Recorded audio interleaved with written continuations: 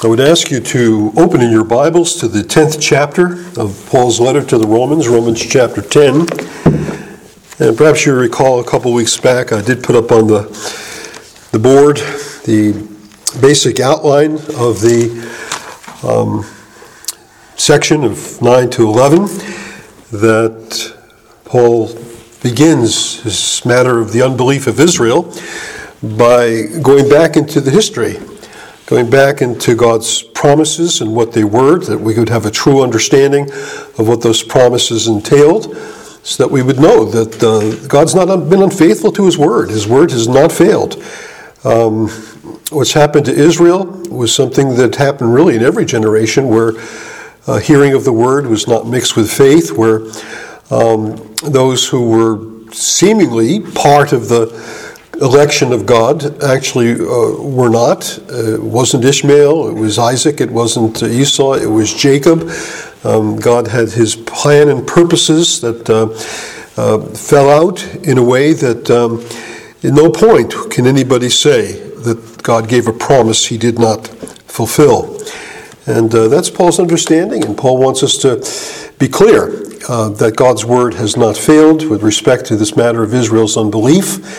And then in chapter 10, there's a diagnosis of the present situation, Paul's diagnosis of Israel's present unbelief. In his day, why did so few Jews come to faith? Why did so few who were the natural heirs of the promise reject the promise and not come to faith in the Lord Jesus Christ? And so simply stated, he tells us that they did not pursue righteousness in the right way.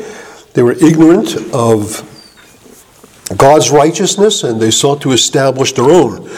And in so doing, they did not submit themselves to the righteousness of God. And Paul makes that great declaration in the words of verse 4, "For Christ is the end of the law." And again, the word telos could mean end, but the law is not done with, at least in terms of its pertinence, its significance in the hands of the Redeemer. But He is perhaps the goal of the law, the focus of the law. He is the meaning of the law. As Jesus showed them from all the scriptures, the things concerning Himself.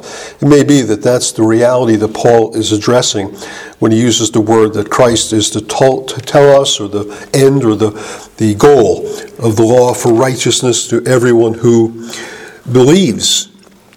And then what Paul does is he gives this slew of Old Testament quotations. I was going to count them up, and I didn't do it, but there's just lots of them. In fact, there's some of them that I missed last week that I didn't even know were there, but actually they are.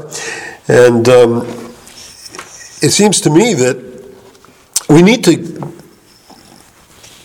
be careful in our reading of Paul, particularly in the conjunctions that he uses, to see the transitions of where he is going. It's funny, he begins with the statement in Leviticus 18 and he says, Moses writes about the righteousness that is based on the law. Does that seem like an unusual statement for the Apostle Paul to make, that Moses would have written about the righteousness that is based on the law? I mean, it doesn't seem to me Paul believes there is such a thing as a righteousness that's based on the law. That through the law comes the knowledge of sin.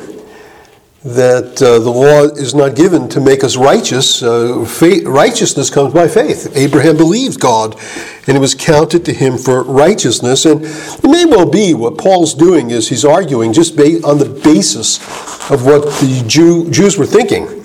And he says, okay, now, if you want a righteousness based on the law, let's see what Moses would say about such a thing.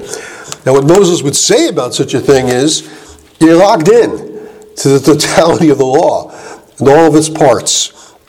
And just based upon having the law as a basis for righteousness, a righteousness that's based on the law is very unforgiving. The law doesn't say you're forgiven, the law says you're guilty. Now, of course, the ceremonial law brings in sacrifices and, I guess, the possibility of finding forgiveness through the offerings that were brought in anticipation of Christ's once for all offering at the end of the age. But I think he's basing his statements upon, if you reason through this matter from the vantage point of what the Jews think about the law, a righteousness based on the law, it's rather an impossible way to get right with God. It's really nothing that can ever be achieved. Law cannot save us. Law cannot bring us to righteousness because we fail. We fail over and over and over again. We've all sinned and fallen short of the glory of God.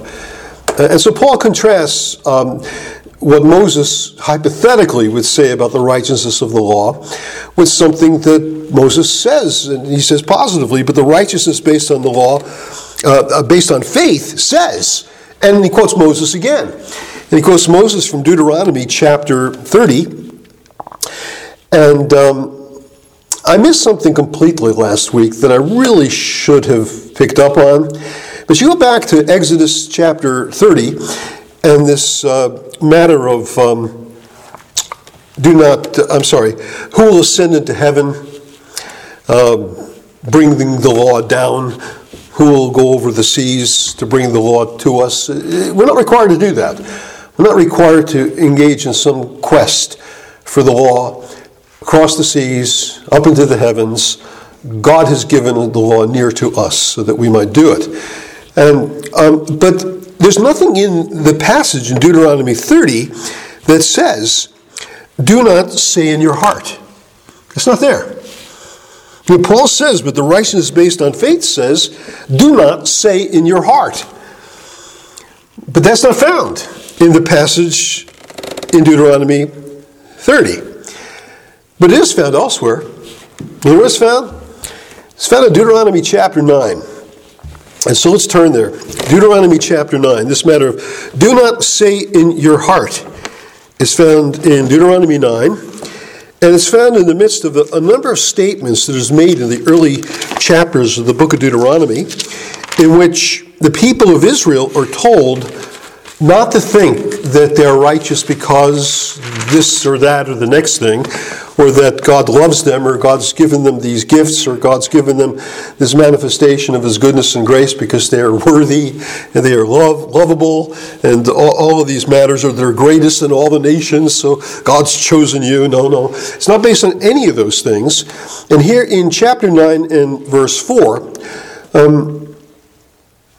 let's just go back to verse 1. Hear, O Israel, you're to cross over the Jordan today, to go in to dispossess nations greater and mightier than you, cities great and fortified up to heaven, a people great and tall, the sons of the Anakim, whom you know. And that was the stumbling block, of course, in Numbers. While they didn't want to go into the land, God says, hey, you can encounter some, the same things that the spies did, and you just to know that the people who said, who can stand before the sons of Anak, know therefore today that he who goes over before you as a consuming fire is Yahweh your God. He will destroy them. He will subdue them before you, so that you will drive them out and make them perish quickly, as Yahweh has promised you. Okay, God's going to go before us. God's going to destroy our enemies. We're going to take the land. And so that must mean we're a rather special people. We're notable. We're better than the rest. We're cut above all the other nations of the earth. And that's exactly what this statement about don't speak in such ways in your heart.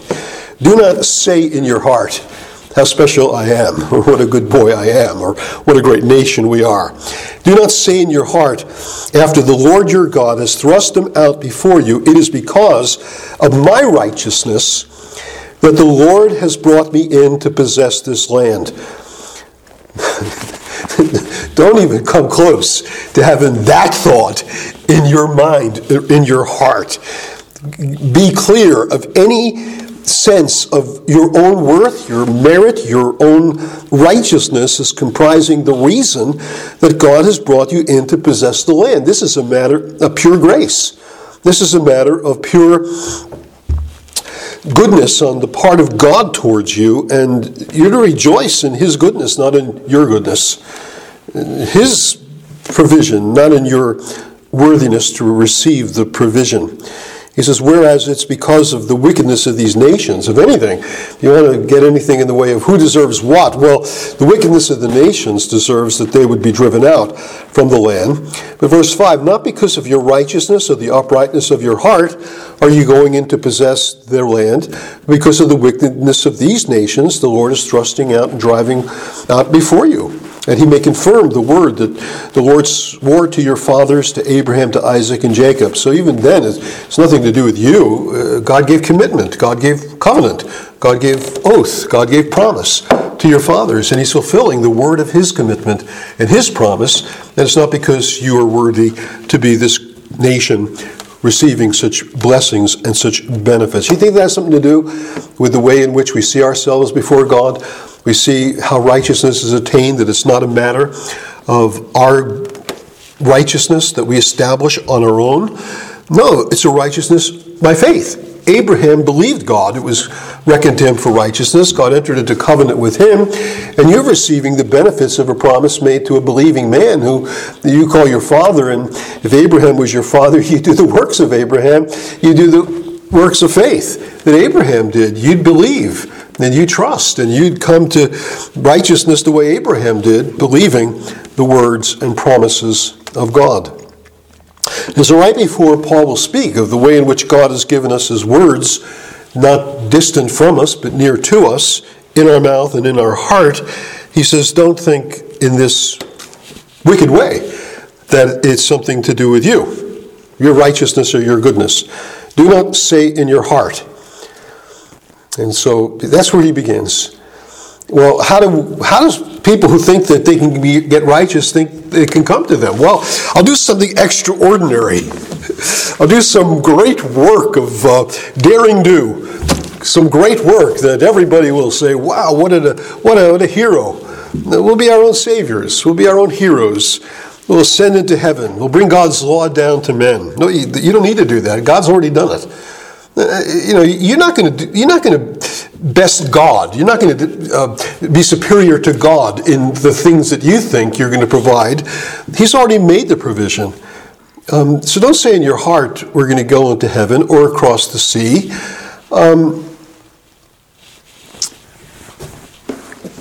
God has come to you as a nation, not righteous in yourself. You're a stubborn people. You're a disobedient people. You're a sinful people. You're a failing people. You got nothing of your own to boast in. Whatever you get, God gives in grace. And so he condescends to you. He draws near to you. And he draws near to you with a word that is not distant and far away. And you got to do something to attain it or to achieve it. Again, it's the grace of God that is highlighted, just like it's highlighted in the gospel. And the problem with Israel is they're bent upon a pursuit of self-salvation in which they could have grounds for boasting in the presence of God. God's method of grace calls upon us to confess what he has done, to confess with our mouth the Lord Jesus, to believe in our hearts that God has raised him from the dead. The Jews want to bypass the throne rights of Jesus, to go into heaven and attain a salvation, which is to bring him down from his lordship. We'll be the lords of our own destiny. We'll be the master of our own fate. They want to just ignore the fact that it's Jesus who died and is risen from the dead. We'll make our own descent into the abyss. We'll, through our sufferings, through our weathering the storms of life, we'll provide for ourselves a basis for righteousness, simply negating what Christ has done. I think that's the point of what Paul's saying. In essence, what this is doing is it's saying Christ never needed to come, never needed to die, never needed to be raised from the dead, never needed to be ascended into the heavens, never needed to sit in as Lord of all. We're the ones who will do it all for him. You see the parallel that I think is there? And Israel is saying, Moses is saying to Israel, you don't need to do what God's done, like go across the sea and get his word, or go into heaven and get his word. You don't need to do that. You need to receive what he's given. You're not going to attain righteousness by your own stuff. And I think that's what the new covenant is all about as well, is we don't achieve it by ourselves or on our own. We don't ascend into heaven to to sit upon the throne of the universe. We don't go down into the abyss to suffer for the sin. No. Christ has done. God has sent Jesus to do all, and he calls upon us to believe. And so righteousness is not a matter of self-attainment. It's a matter of believing in the attainment of God. Not our achievement, but his achievement received by faith. And so Paul's diagnosed the problem. The Israel is upon a quest of self-salvation. Self-righteousness is the heart of their quest. And it's going to fail. It can't work. It can't get you to God. It can't get you to the forgiveness of sins. It can't bring you to the salvation of God, which is why Paul's heart is in anguish over their unbelief. That he would, his prayer to God is that they would be saved, because in this condition they're not saved. They're far from righteousness. They're far from God. Now, having then diagnosed the problem of their quest for self-righteousness, Paul then, seems to me, moves on to address the necessity of this gospel that God has given and made available to all, that it needs to be spread far and wide. And the key point of it is that in the quotation he gives in Joel chapter 2 and verse 32, when he says, there's no distinction, verse 12, between Jew and Greek. The same Lord is Lord of all, bestowing his riches on all who call on him. Again, it's not something we gain for ourselves. It's something God gives. It's his riches that he bestows upon all who call on him. And then he quotes Joel 2 in verse 23, for everyone who calls on the name of the Lord will be saved. Everyone who calls upon the name of the Lord will be saved. And that's a passage that's given in the context of the Holy Spirit being given to all flesh. I will pour out my Spirit on all flesh. At the end of that passage in chapter 2, he says, for everyone who calls upon the name of the Lord will be saved. Everyone who calls upon the name of the Lord from the nations, all the flesh of humanity, upon whom the Spirit comes and whom the Spirit indwells, who, as a result of the Spirit's work, come to faith, and they come to believe, and in faith they call upon the name of the Lord. And so that's a matter not just for Jews. That's a matter for all flesh. That's a matter for all the nations. And so Paul then raises the question, flowing out of Joel 2, which envisions more than just Israel. It envisions all, everyone, everywhere, who call upon the name of the Lord. How then will they? Who are the they? Well, everyone who calls on the name of the Lord, from all flesh, all the nations of the earth. So we're moving into not a restricted view of Israel's unbelief, but now the gospel's universality. That the gospel's gone to the ends of the world and must go to the ends of the world. And so Paul then gives a series of 4 questions about this whole matter of the gospel extending beyond the borders of Israel to the Gentile nations. Because, and again, in chapter 11, here's the problem of Israel's unbelief versus Gentile faith, and how that all works together in one congregation. And so he's setting it up again for the future hope in chapter 11.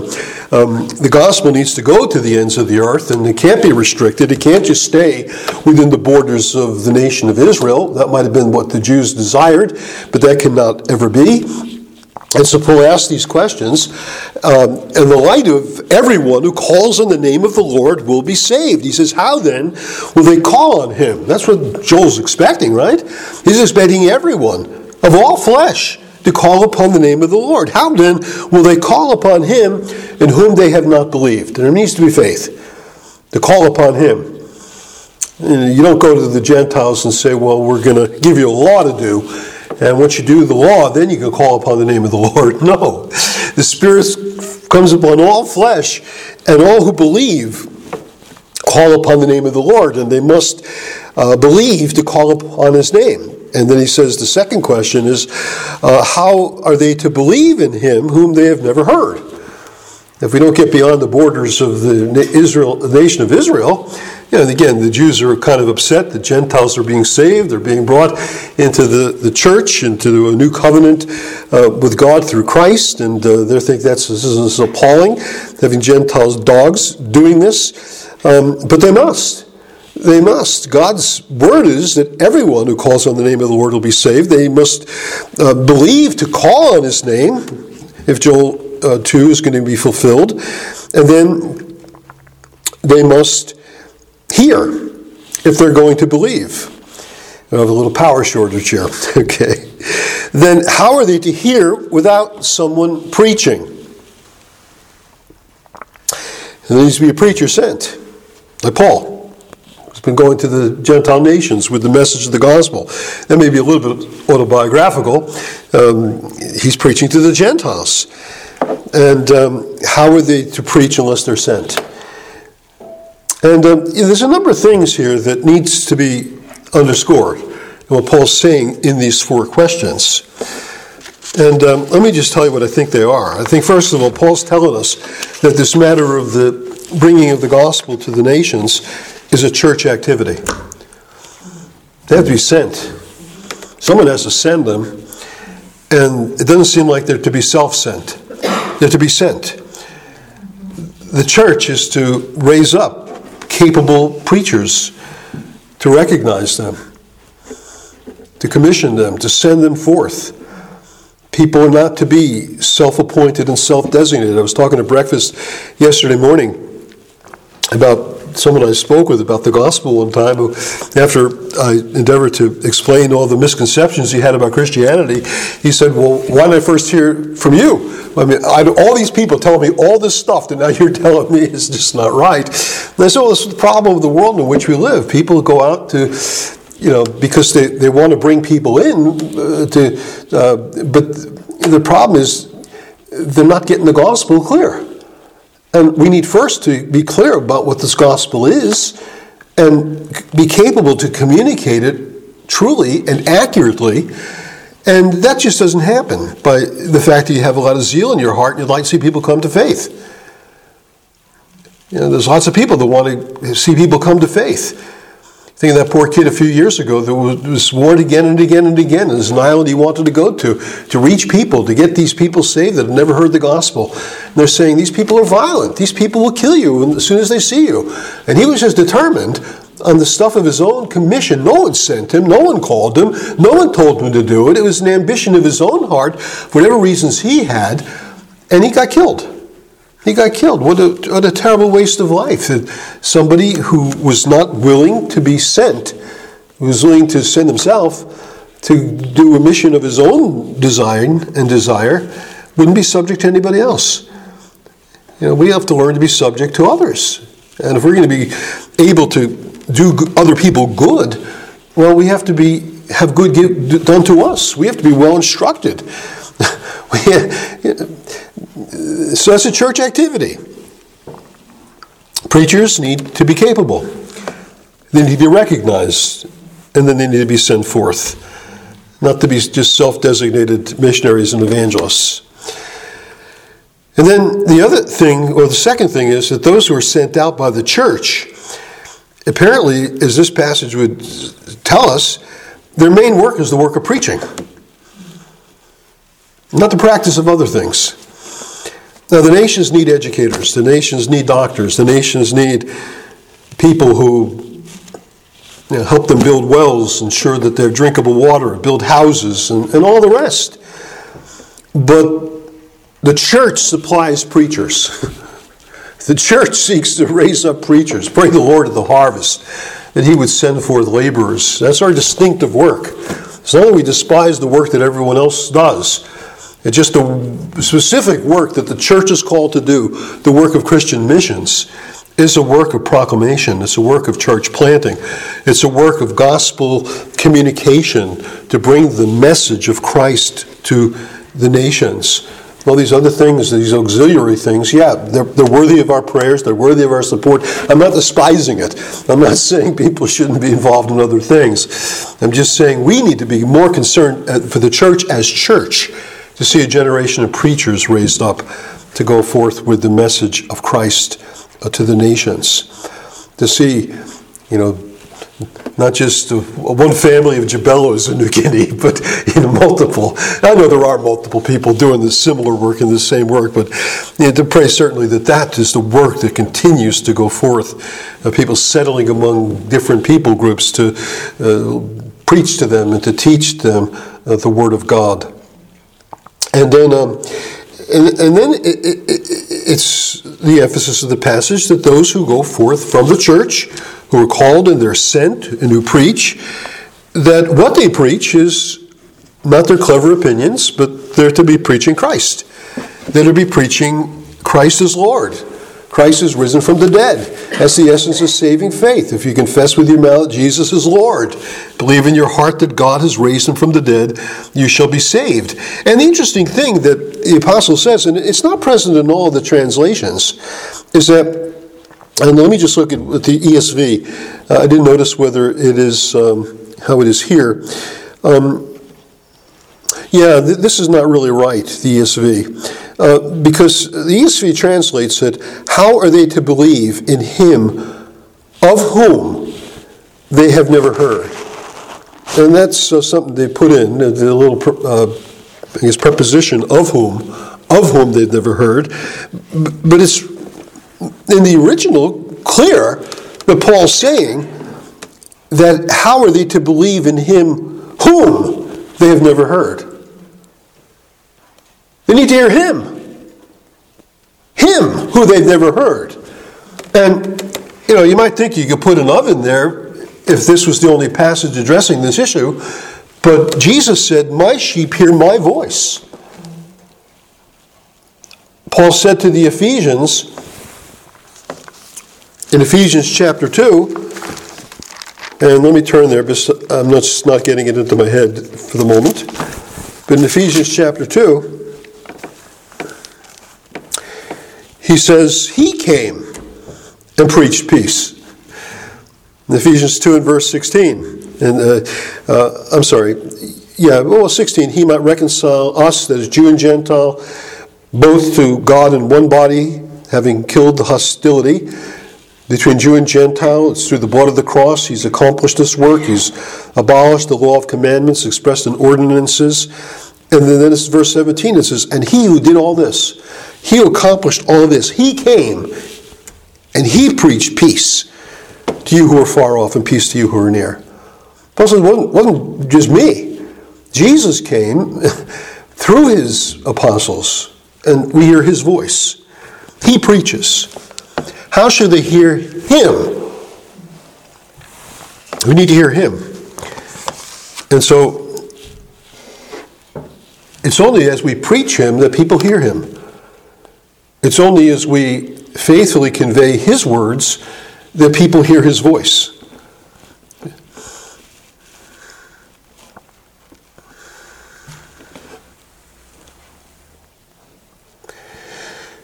And so this is a church work. This is a work of capable, sent preachers who have preaching as their main work and have preaching Christ as their great theme. And then Paul quotes Isaiah 52 in verse 7. And he quotes 52 in verse 7 because it's one of those passages in Isaiah that mentions the gospel, speaks of the gospel, uses a Hebrew word that in the Greek translation is, I believe, is translated euangelion, which is the word for gospel. And you go back to Isaiah 52, in the passage where that's found, you get something of the flavor of what euangelion meant, or what this matter of gospel meant. In Isaiah 52,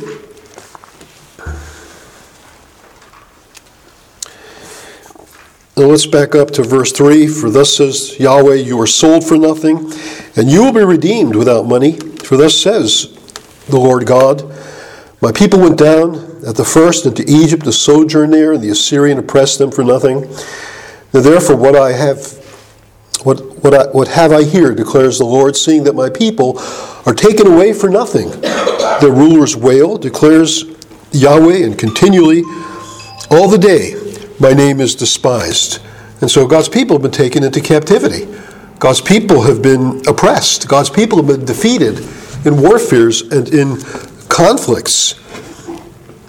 And then the Lord says at the end of verse 6, therefore in that day they shall know that it is I who speak, here I am.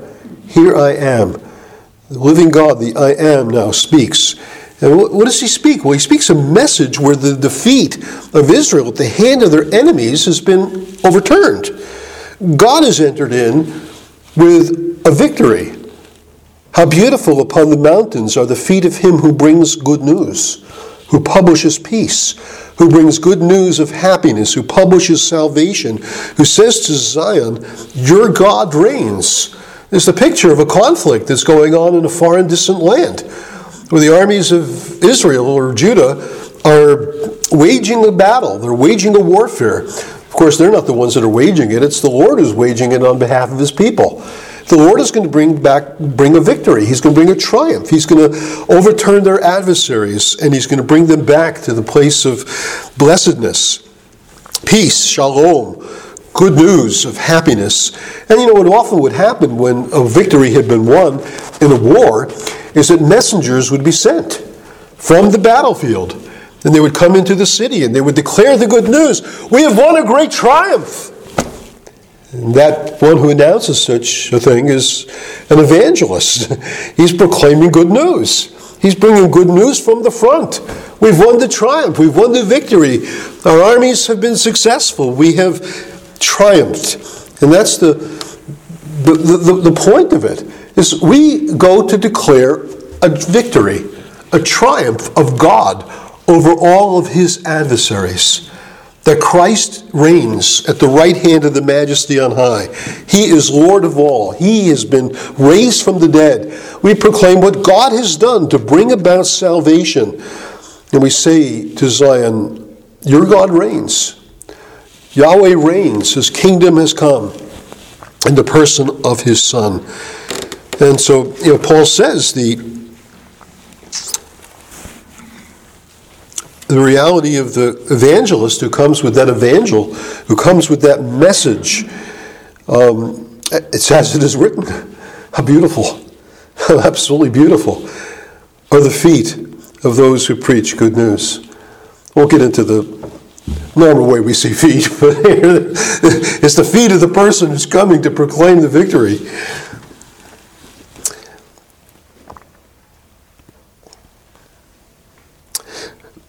But then Paul goes back to Israel.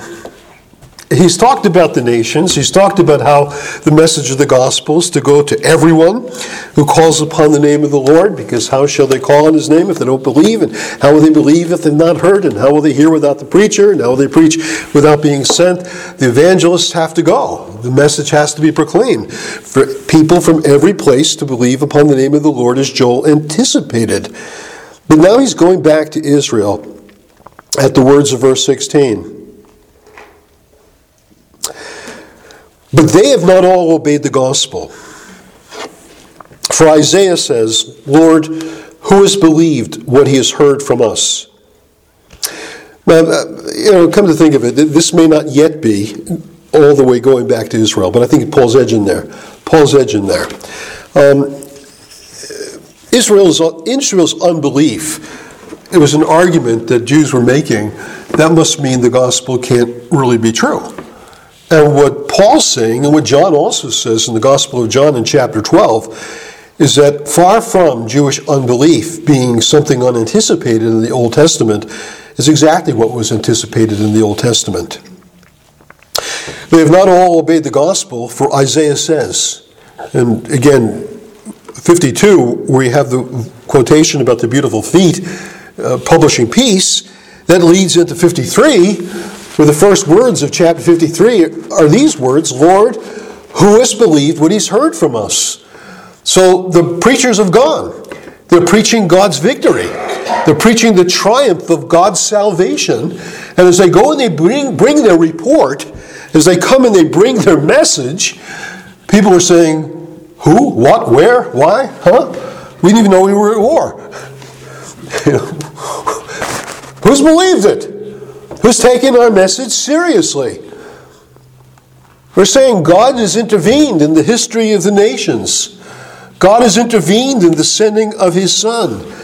And the people who are listening to us are saying, whoa, we don't get it. We don't believe it.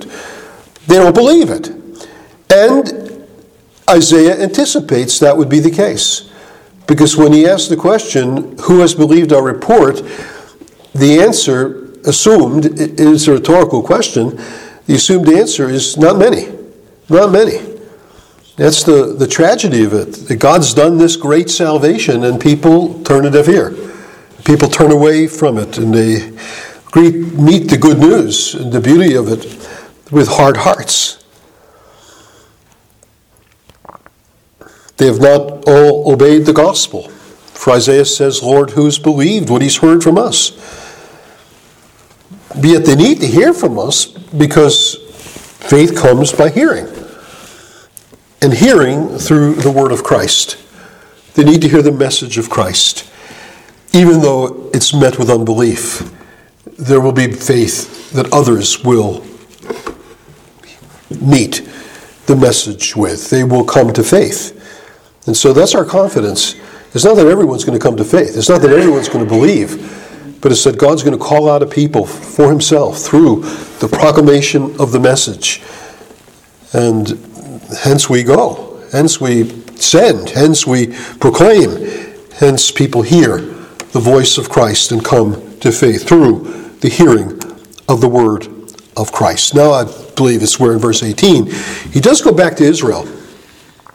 But I ask, have they not heard? You might say about the nations of the earth, lots of them didn't hear Paul's time of writing Romans. He can speak of a circuit he made from Jerusalem to Illyricum, going from the Holy Land all the way to the Balkans. Quite an ambitious plan and project that he achieved, but yet multitudes of nations had not heard the gospel. But it's Israel that he's concerned about. This is all about Israel. This is all about Israel and Israel's relationship to the Gentiles who have heard and have believed. I ask, have they not heard? And Paul's answer is, indeed they have. Israel has heard the message. They've heard the gospel. And the way that they've heard the gospel is interesting. He quotes Psalm 19, which, again, to me is kind of crazy. We're preaching through Psalm 19, and all the tendency we've had in expounding Psalm 19, I think through the centuries, the Christian church, is to see the first part of Psalm 19 as a message that goes forth to the nations. It's the general revelation that all eyes see. And of course, that's not there in Psalm 19, but it's not the focus of Psalm 19. Again, Psalm 19 is part of the Psalter, is part of the hymnal of the synagogue and of the temple. It's God's people who declare, the heavens have declared the glory of God. The firmament shows forth His handiwork. We are the ones who delight in the revelation God's given of Himself in the world. We are the ones who in Psalm, I think it's 111 or 113. Let me just turn you there. We might say, well, God's borne witness of Himself in the heavens, and that's not untrue. That is true. Is that some kind of pre-evangelism we can bring to the nations? Sure. I won't stop anybody from doing that. But my point is that the fullness of the revelation God has given of Himself in creation is really for the benefit of those that believe. Look at what it says in verse 2 of Psalm 111. Again, look at the context. Praise Yahweh. I will give thanks to Yahweh with my whole heart in the company of the upright, in the congregation. This is worship that's in the midst of God's people. Great are the works of Yahweh, studied by all who delight in them. God, I have no doubt, has given witness of Himself to the peoples of the world. But how many of the peoples of the world turn around and say, I want to study this. I want to see this great revelation that God has given that I might worship him. Paul says that knowing God, they glorified him not as God, neither gave him thanks, and they started to worship the creature rather than the Creator, who's blessed forever. The real benefit of this general revelation that we talk about is for God's people to magnify the God who has made himself known in all of the works of his hands. Great are the works of the Lord, studied by all who delight in them.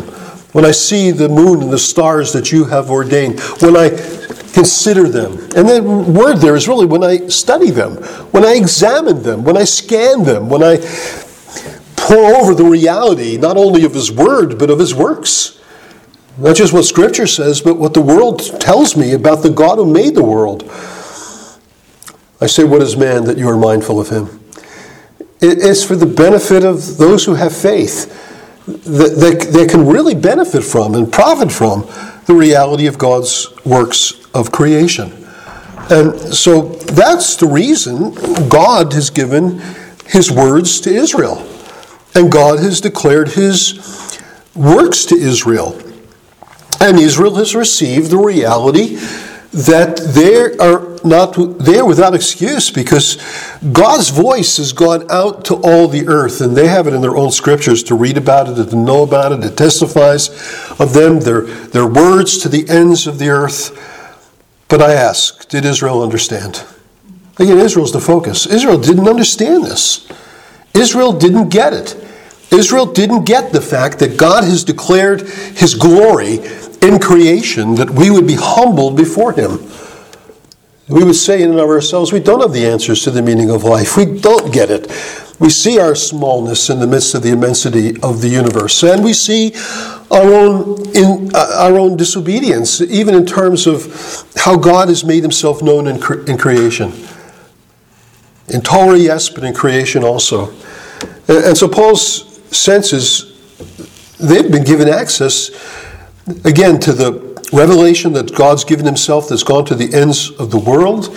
They've been given access to the words of God that are in the Torah, the fullness of Psalm 19, given testimony to both. He says, but I ask, did Israel understand? And the answer is no. Isaiah's complaint in Isaiah chapter 1, my people do not understand. My people do not consider. He says, the ox knows his master's crib. The donkey knows the one that feeds it, but my people did not know. My people do not consider. And then Paul ends this whole discussion about Israel's unbelief with material from the book of Deuteronomy called the Song of Moses, and then a quote from Isaiah, both of which lead us into chapter 11, not only declaring the fact that Israel's unbelief should be no surprise to us, but also that the unbelief of the nations, as it's presented in Deuteronomy and Isaiah, opens up an avenue of hope for the future. That's where he's going with this, so I'll let you know that. What he's going to do in these two quotations, he's not only going to cement the notion that the Old Testament does testify to Israel's unbelief. We shouldn't be surprised about it. But also we should be hopeful, because these Old Testament passages do open up a pathway into the future that he's going to open up more in the 11th chapter. But let's look at them. The first one is a quotation from the Song of Moses in Deuteronomy chapter 32.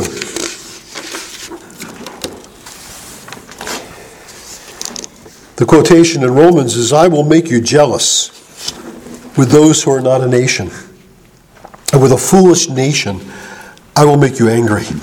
God says, I'm going to stir up you to jealousy. I'm going to stir you up to anger. And it's interesting how that comes about. Anybody know how that comes about? Why does God say that? Why does God use those words? I'm going to stir you up to jealousy. I'm going to make you angry. It's because the nation made him angry. The nation stirred him up to jealousy. I'm a jealous God. Israel was his people. They were worshiping idols. And God says, I'm going to turn the tables on this. You stirred me up to jealousy, stirred me up to anger. I'm going to stir you up to jealousy, and I'm going to make you angry.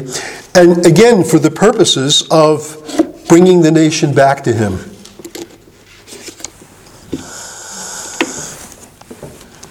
The Song of Moses really deals with the way in which the nation at the borders of the Jordan and the plains of Moab, this is their history written beforehand. This is what's going to happen when they enter into the land. He calls upon them to give ear to his instruction, but having mentioned that their God is the perfect rock, he's the just in all his ways, he's a God of faithfulness, without iniquity in verse 4. Verse 5 contrasts the God of Israel with the performance of Israel, the lives they've lived before him. They have dealt corruptly with him. They're no longer his children because they're blemished, they're a crooked and a twisted generation. Do you repay the Lord, you foolish and senseless people? Is it not your Father who created you, who made you and established you? He was gracious to you. He goes on to speak of how, in verse 10, he found Israel in a desert land, in the howling wastes of the wilderness. He encircled him, he cared for him, he kept him as the apple of his eye. Look at all those things God did for them. Found them, encircled them, cared for them, kept them as the apple of his eye. Goes on to speak of how he guided them. In verse 12, he made him ride on the high places of the land. He ate the produce of the field. He suckled them with honey out of the rock. He provided for them. He blessed them with the produce of the field. And yet verse 15, but Jeshurun grew fat and kicked, grew sleek and stout, forsook the God who made them, and scoffed at the rock of their salvation, and stirred him up to jealousy. Stirred him up to jealousy with foreign gods. Verse 21, they made me jealous with what is no God. They provoked me to anger with their idols, so I will make them jealous. With those who are no people, I will provoke them to anger with a foolish nation. I will do the thing that this proud people thought would never be done. I will reject them, and I will bring in a nation that brings forth the fruits of a relationship of salvation with me. And I'll do it for the very purpose of making them jealous, provoking them to anger. And then he quotes Isaiah chapter 65 in verse 2. But you got to read it in the context of verses 1 and 2. Turn to Isaiah 65. And again, this provides the foundation of what we find in chapter 11. The hope of Israel's restoration is going to be brought about by the fact that God's going to make them jealous. God's going to make them angry by the fact that they are in fact rejected, and the fact that other people have come to the blessings that were meant for them, that should be theirs, and they've rejected it by their unbelief. God says in Isaiah 65 and verse 1, I was ready to be sought by those who did not ask for me. I was ready to be found by those that did not seek me, meaning the Gentile nations. I said, here I am, to a nation that was not called by my name. I spread out my hands all the day to a rebellious people who walk in a way that is not good, following their own devices. You see how Paul sees the situation? He sees the situation that, yes, the Jews are not believing. Gentiles are coming into the kingdom. They're believing the gospel. They're coming to faith. They've become part of the church. This is being fulfilled, the very thing that Isaiah 65 talks about. I've been found by those who didn't seek me. I have shown myself to those who did not ask for me. The Gentile nations are being brought in. But Israel's not forgotten. Israel's not forgotten. As he concludes in chapter 10, but of Israel he says, there's still a pertinent word to Israel. There's still a future for Israel. Of Israel, he says, what we read in Isaiah, all day long I have held out my hands to a disobedient and a contrary people. So again, the fault's not God's. The fault's not his words. The fault's not his promises. The fault is their unbelief. God is willing, but they are not. God has his hand stretched out. Come to me, come to me. Trust in me. Return to the God of your fathers. Return to the promises I gave to the nation. But they remain, at least at this point, a disobedient and a contrary people. But that doesn't mean God pulls his arms back. All day long, I've held out my hands to a disobedient and a contrary people. What a great God we serve. What great mercy. He holds forth. He continues to hold forth. And we'll read of how this very posture of God, hands stretched forth to a disobedient and a contrary people, will ultimately issue in the saving purposes of God fulfilled as we look at what Paul tells us is the future hope of the nation and the nations through the power of the gospel. Our time is gone. Anybody have questions before? Yes, Jan, please. I think I one of the points, back in verses 14 and forward, you said that the gospel messengers are to be from the church, sent from the church, and sent to preach. Was there another point? They preach Christ. The church's role in this. What's that? The church's role that they preach Christ. Yes, because how shall they hear him? Yeah. So there has to be the preaching of Christ if they would hear him. And Paul says we do not preach ourselves, but we preach Christ Jesus as Lord, and ourselves as your servants for Jesus' sake. Any other questions or comments? Let's commit our thoughts to the Lord as we go to him in prayer. Father, once again, we are grateful to you for your goodness and giving us your word. Though, Lord, we know there's many points of Scripture that are difficult and they seem so very complicated. We're thankful for the insights you are pleased to give, and we pray that above everything else we would see your goodness and what you've made known of yourself, that we see clearly that you are a God who designs the well-being of your creatures. You designed to have people come to faith, to believe in the message of the gospel. You designed your church that the work of preaching would go forth, not just within our meetings, but to the ends of the earth.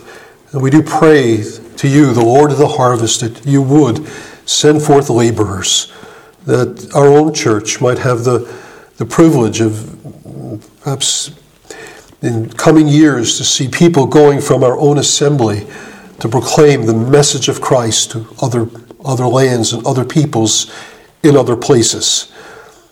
Again, we're thankful that your hands are extended in mercy to the nations, that they would come to you, that they would receive the blessings of this salvation. They would hear the message of the triumph of the Lamb and bow the knee to his obedience and to his allegiance. So we pray that you'd hear our prayers, you'd bless your people, bless us as we have a time of refreshment, bless us as we enter into the morning hour of worship. We'd ask these things in Jesus' name. Amen.